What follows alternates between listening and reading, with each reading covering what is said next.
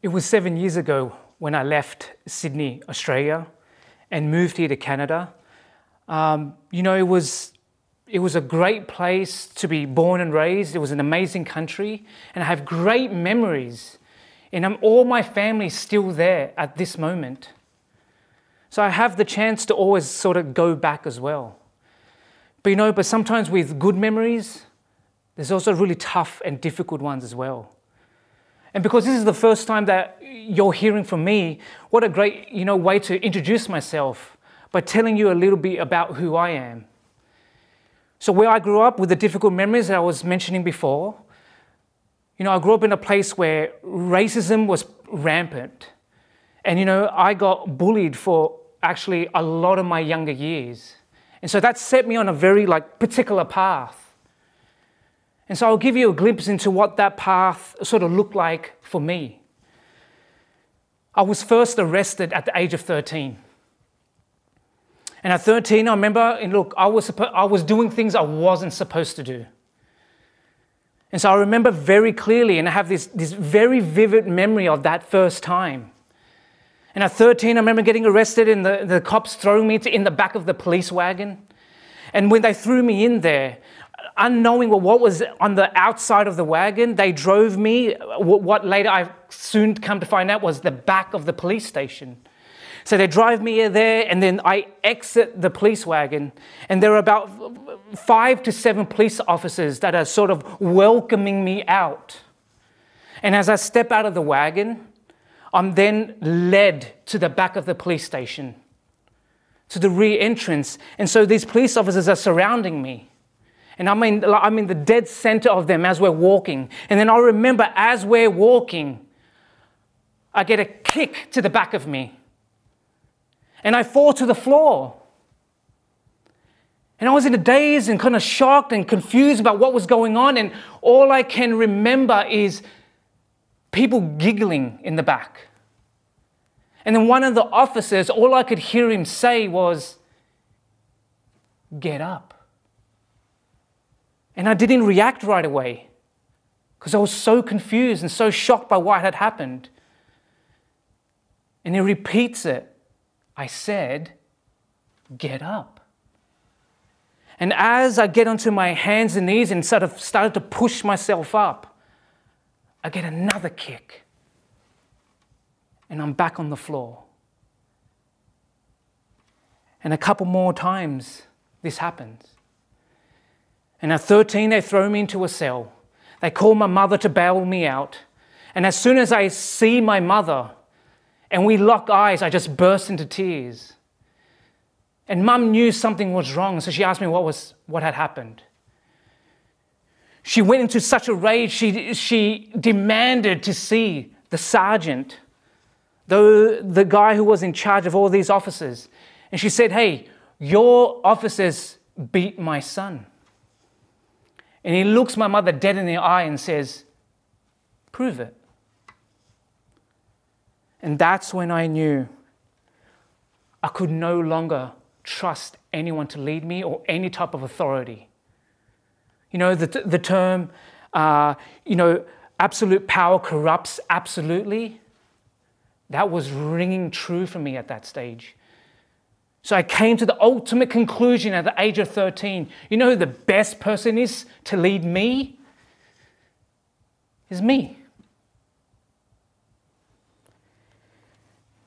Look, I was so lost and so angry at the world at that time at the age of 13. It led me on this path of, I eventually became a heroin dealer. I eventually started to, use it myself. It led to a path of absolute hatred and evil. I enjoyed it. I enjoyed the money, the women, the violence, the hate, all of that. I enjoyed it. And eventually that path put me behind bars. So now we've got to be wondering, how did I end up here at Northview? Who was crazy enough to hire me here?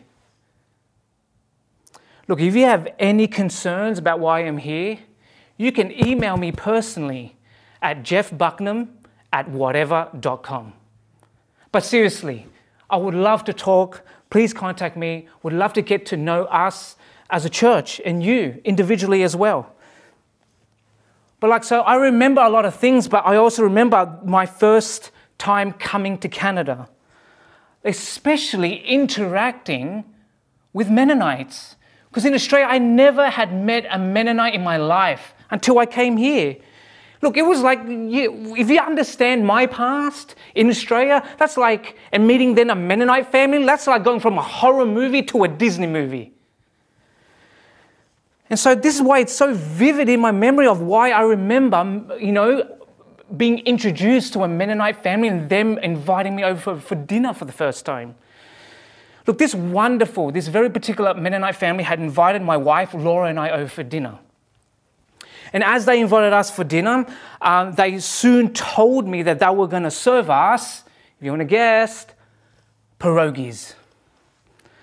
Now, for Laura and her family, this was no big deal. Laura, my wife, was born and raised where, pierogies was the norm. For those of you who don't know part of my wife's story, my mother and father-in-law, when they escaped the Vietnam War in 1975, you know how they got to Canada? It was a Mennonite family who sponsored them over. It was a Mennonite family that deeply connected with my mother and father-in-law, who understood what it knew to be an immigrant, to leave a country that was worn, torn on being, destructive to itself. And then my parents embraced, Canada as their home. So Laura knew everything from pierogies to salt and pepper and all those things. But my response was, what's a pierogi? And so this host graciously and excitedly took me to the kitchen, took me to this big pot of boiling water, and there were something inside. She pulls out one pierogi. She puts it on a plate, puts a dollop of sour cream, and tells me to try it. Look, I was very unsure about the flavor. You know why? Because there was none. But I did what any good Christian pastor would do. I lied. And I said the pierogi tasted amazing. A couple of weeks later, Laura and I get invited by another Mennonite family to have dinner. And guess what? They served pierogies again. So now my assumption is all Mennonites just eat pierogies. But there I am. And honestly, I was not looking forward to having another pierogi. But I was going to be in my best behavior and I was going to eat it and enjoy it. But then as I sit there, I remember sitting at the dinner table and I hear some sizzling in the background, and all of a sudden the host comes out with a plate of pierogies. Not just that, but yes, there was sour cream, and then there were fried onions, and there were green onions on it, and there was bacon on it. And just to bring a tear to my eye, Mennonite sausage. How have I lived for 35 years? But not really lived at all? Look, and this is what we face when we come to this passage. When we come to this Bible reading, there are these two options that seem and sound quite similar, but they're actually quite different. So if you want to open up with me to Proverbs chapter 9, verses 1 to 6, and then from verses 13 to 18. And as you open up, we'll continue as a church to learn from this king who has wrote parts of this book. And you have to remember, this king, he has this conversation with God, the creator of the heavens and the earth. And the God of the universe talks to this king and says, hey, whatever you want, I'll give it to you. Not because you're good, but because I'm good. Name it. And so this king, King Solomon, knowing that there are so many other choices out there, he decides, wisdom. I want wisdom. So Solomon, for the first 9 chapters, has spent a lot of time sort of thinking through and writing out, and trying to convince his children, but then also his people, and eventually us today, that wisdom is good and needs to be pursued. But within the same 9 chapters, you have to remember, he also gives warnings.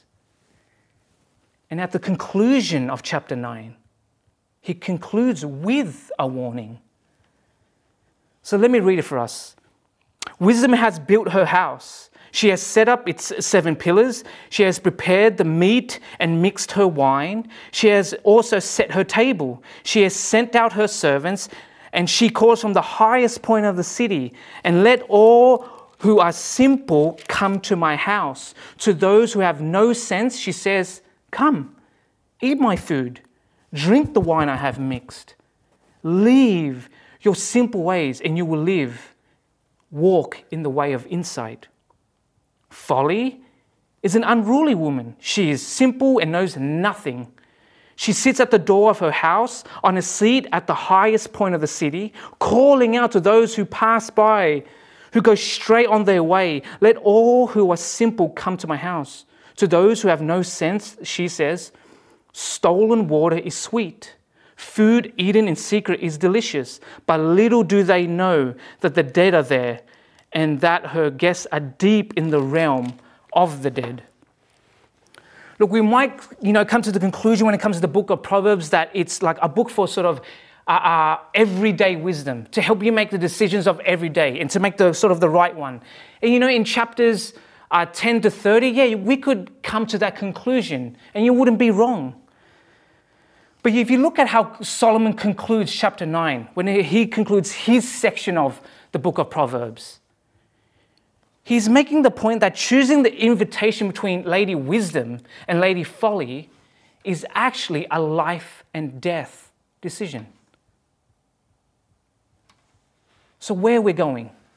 Where are we going in all this? I've got 3 things for us. First of all, what is being offered? Who is being invited, and what do we bring to the invitation? So what is being offered?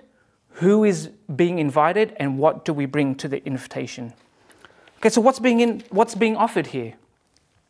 So when we're going to take a look and sort of compare the two. So if you look at verses 1 to 3, you sort of see that Lady Wisdom has built her house. She has done it herself. She has built it from scratch, from the foundations to the top.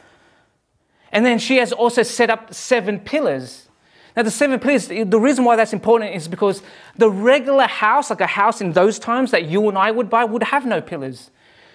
We wouldn't have the manpower, but it's not just that, we wouldn't even have the money to purchase it. So it's showing that she's quite extravagant and well off. And so we know from the outset that Lady Wisdom, she works hard. She's the one that built it. And that means she's also invested in the future. No one builds a house just for that day. You build the house for tomorrow and for the years to come. She's invested in the future, not just in the present. Then Lady Wisdom, we also know here that in verse 2, she prepares. She prepares the meat. She doesn't get it. She's got servants. But she does it herself, and she mixes the wine. And she even sets up the table for her guests. She's a great host. And she's welcoming. That's why she goes to that trouble to do all that. And then Lady Wisdom, we're told in verse 3, she sends out her servants to invite people to come, to this banquet. And then she herself, she goes to the highest point of the city so that all can hear her proclaim this invitation for all to come to enjoy this banquet that she has prepared. And she wants all to know, and she wants all to attend. But on the other hand, if you look at verses 13 to 15, we're told that Lady Folly is unruly.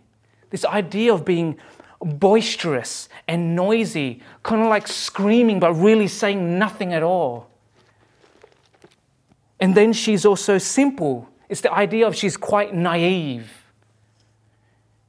She's going to think that everybody wants to come because everybody likes her.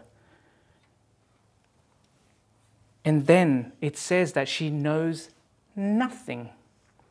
And she doesn't try to know anything. So basically what it's trying to say is she doesn't care. She doesn't care about anything. She doesn't care about you or me and herself. And Lady Folly, we find out that she sits there in verse 14. She sits at the door, going to the highest point, then proclaiming. It's like this idea of she's just sitting there on her couch, like people that you and I might know, sitting on the couch. Hey, babe, get me some potato chips while I'm watching the game. That's what she's like. She's just sitting on her couch. It's telling us that she's lazy and completely uninterested. Look, let me give you a little glimpse into my marriage. What you need to know right off the bat is this, is that I'm not a great host, okay? And I don't care to be. But my wife, on the other hand, that's one of her gifts. Her gift is hospitality. She loves it. She loves having people over and serving them. And so on one occasion, we had invited a family that we met for the first time on a Sunday. They were a brand new family to our church. I approached them and I said, hey, you want to come over for lunch? And so as they graciously accepted the invite, Laura had told me that her and the girls had a prior commitment, but they would be home. They would make it. They might be a little late, but they'll make it. So I had to go and prepare lunch for this brand new family to come to my house. And so as Laura goes and does her thing, I remember going home and this family, and we're in Calgary at the time, they come in, they got their winter coats on because it's freezing over there. And as they walk in the door, I don't hang up their coats. You know why? Have you seen my arms? You want me to go now bench press your coat and put into my closet? You can't do it yourself? And so as they walk in with their winter coats into my kitchen, I start to put out the best paper plates and the best plastic cutlery. Note the word I used, people. The best. And there I laid it out for them. And then the food comes, because I didn't want to cook it myself.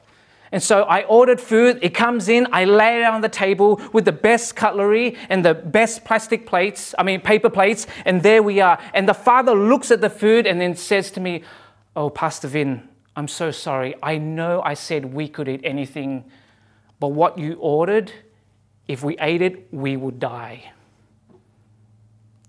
And without a word of a lie, as soon as that happened, Laura walks into the kitchen.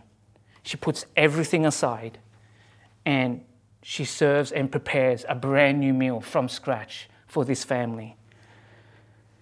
What am I trying to say? First of all, there are no deaths when Lady Wisdom serves. But what are the first few verses actually trying to teach us here? It tells us through Lady Wisdom's invite is that she's inviting us to the very best banquet, the very best of herself. What she's saying is that as you come, as you kind of join in, you know what? It's not just you enjoying a great meal, you're enjoying great company, you're enjoying a relationship with me, the host, the one who's prepared all this. This is why in the Gospel of John chapter 10, verse 10, Jesus can say and does say, hey, I've come to give you life and give it to the full. More than you can even ever expect. Look, if this is your first time here at Northview, I'm so thankful for that you're here and welcome. You're going to meet some great people here. And for those who, if this is you exploring Christianity and what this whole Christian thing is about, here's my concern for you and my fear for you. My concern and fear for you is that as you sort of weigh out, this whole Jesus thing and the loss and the gain and all these things, all you're going to think about, all your mind is going to, think upon is the loss, like the things that you need to give up. But when it comes to following Jesus, the truth is, the truth is this, it's a huge cost in following Jesus. For some of you, it will be devastating. But what you will gain by taking this invitation will be so much more. Doesn't even compare. Look, that would be like my family and I when we first drove into Abbotsford. And there was a section of Abbotsford where my 4-year-old daughter goes, ew, Daddy, what's that smell? And imagine if I turned around just because of that smell. I would miss out, my family would miss out on the beauty of being here in Abbotsford and Mission. And so who's being invited to this? Look, when you compare verses 4 to 16, we find out that Lady Wisdom and Lady Folly say the exact same thing, which is, let all those who are simple come to my house. To those who have no sense, she says. Look, both call to the simple. So who are the simple? The word translated here is like the more idea of like open-minded, the beginner who lacks commitment. Think about a person who's sort of like easily swayed, right? Sort of goes back and forth, but in both call to the ones with no sense. Who are those who have no sense? The term better understood here is the lack of understanding about life, about everything. So based on this, we are the simple. We are the ones who have no sense. Let me put it to you like this. If you didn't know, we're in the middle of a pandemic. And so experts in the health field, to politicians, to the greatest church leaders, no one knows when this will end. No one knows what's going to truly is going to happen. We are all, from the most educated to the poorest of us, we are all equally and completely helpless to this. We lack the foreknowledge to see, what this will do to us spiritually, emotionally, physically. And you even got idiots out there with their conspiracy theories about if you just drink bleach, it'll cure you. We're all on the same playing field. We are all completely helpless. So the invitation is to all. You and I.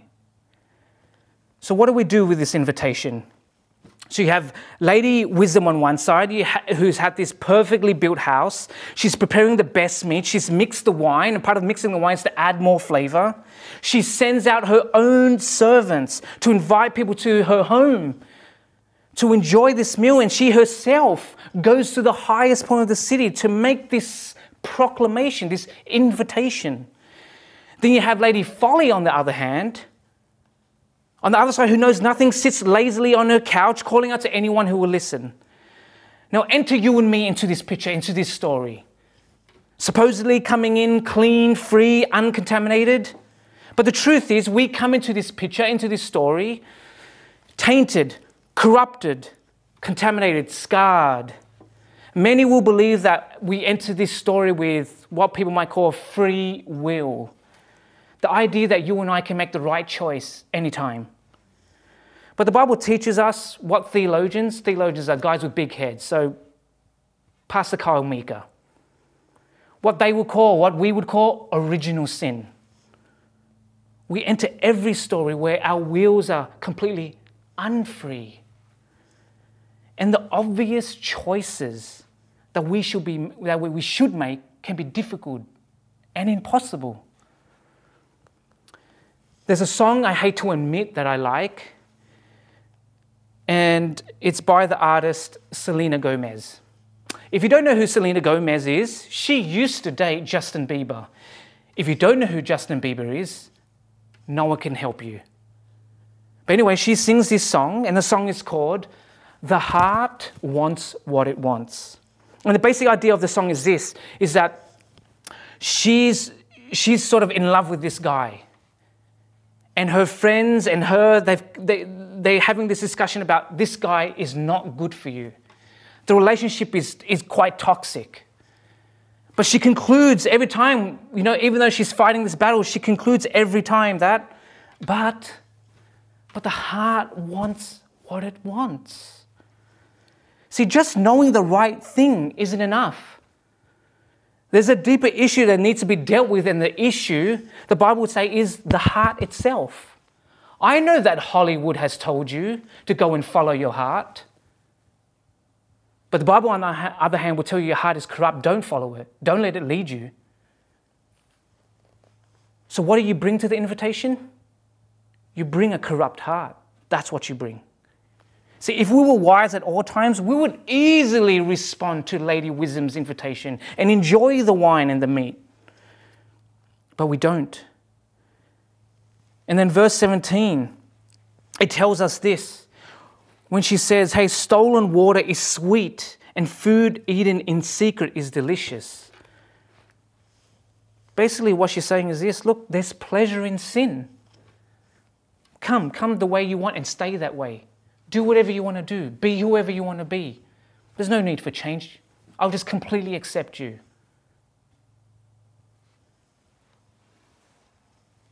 Look, throughout my time in gangs and on the street and all that, what I learnt from other people just like me in that circumstance was that we would use the wisdom that we attained when we got caught by police.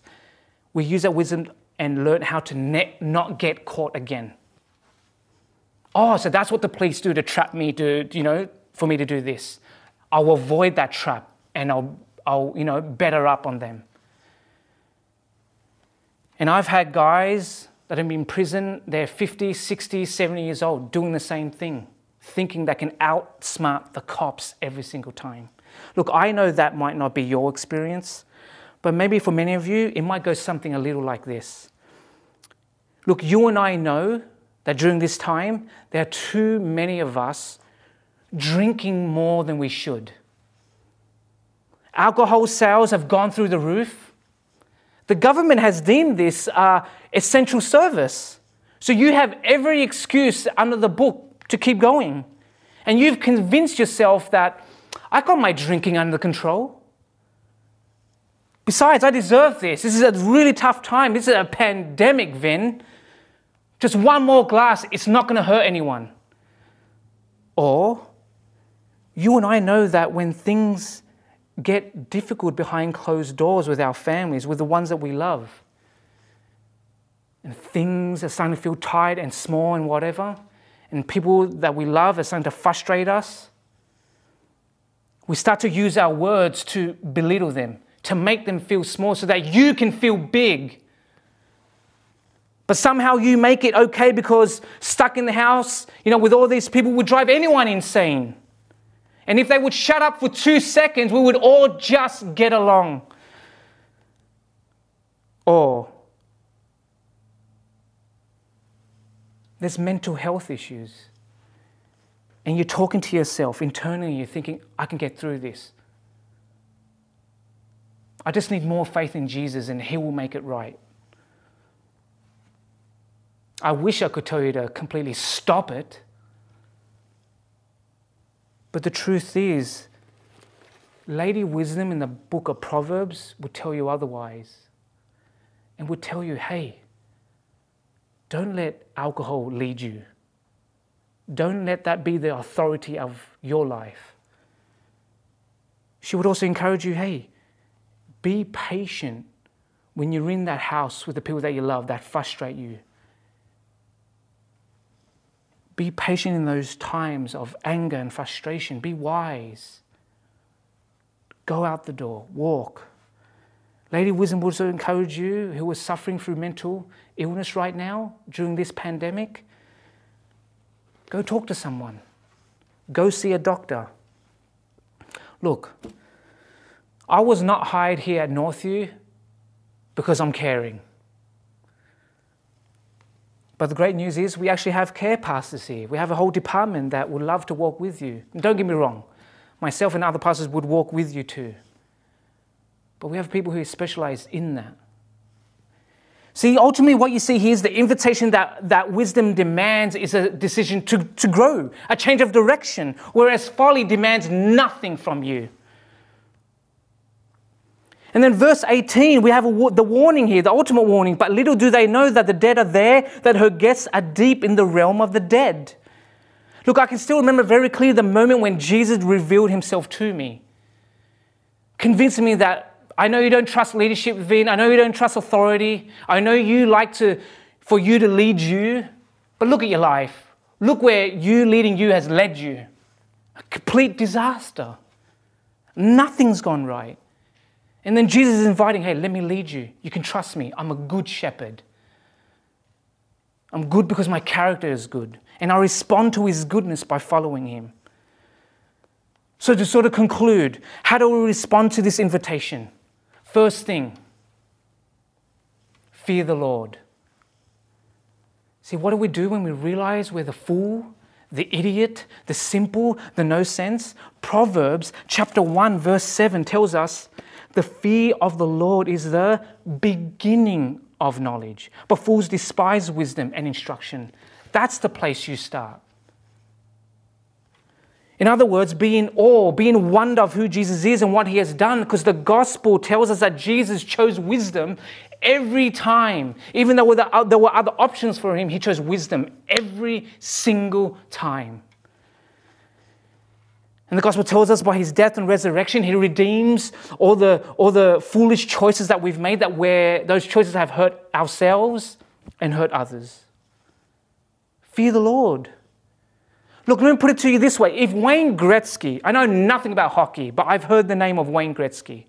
If Wayne Gretzky walked into the church building, into your living room, into your basement, into your cabin, if he came in and joined this service, you would be sort of be in shock and awe that he's there. When service is done, you'd run to him and ask him for a selfie. And some of you might be desperate enough, you grab your baby and give it to him and say, "Can you sign my baby?" But if Jesus walked into the room, you know what would happen? You would be on your knees. That's fearing the Lord. That's being in wonder of who he is and what he has done. And you know what that should do for us practically? It should free us from the fear of always making the wrong choices every day. But it should always remind us that being led by Jesus is the best and wisest choice that you can make. Secondly, and last thing, work at wisdom. Work at it. Go after it. See, Proverbs chapter 17, verse 24 says, a discerning person keeps wisdom in view, but a fool's eyes wander to the ends of the earth. Pursue it. Work at it. Chase after it. Fight for it. Read about it in scriptures. Study the wisdom of God in scripture. Dwell on it daily. Talk about it with others, especially those who are wiser than you. Ask questions and then listen and learn. Especially ask questions to those who have made mistakes so they can tell you how God has redeemed those mistakes. A 19th century Baptist preacher by the name of Charles Spurgeon puts it like this: but wisdom is not knowledge, and we must not confound the two. Wisdom is the right use of knowledge, and Christ's gospel helps us by teaching us the right use of knowledge. So if you are simple, just like me, know that Jesus is inviting you to his banquet that he has prepared because he's good. So come empty to be filled with the wisdom of God. Let's pray.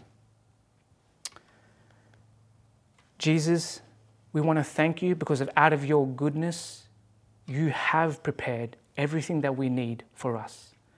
Not because we are good, but because you are. We want to thank you for the invitation, and I would ask there be many that would respond to this invitation. Not to be led by foolishness, but to be led by your goodness. And so, Jesus, we come before you humbly and with great and thankful hearts. Jesus, thank you for your wisdom, that you chose it every single time to the point of the cross. And in your name, Jesus, we pray. Amen.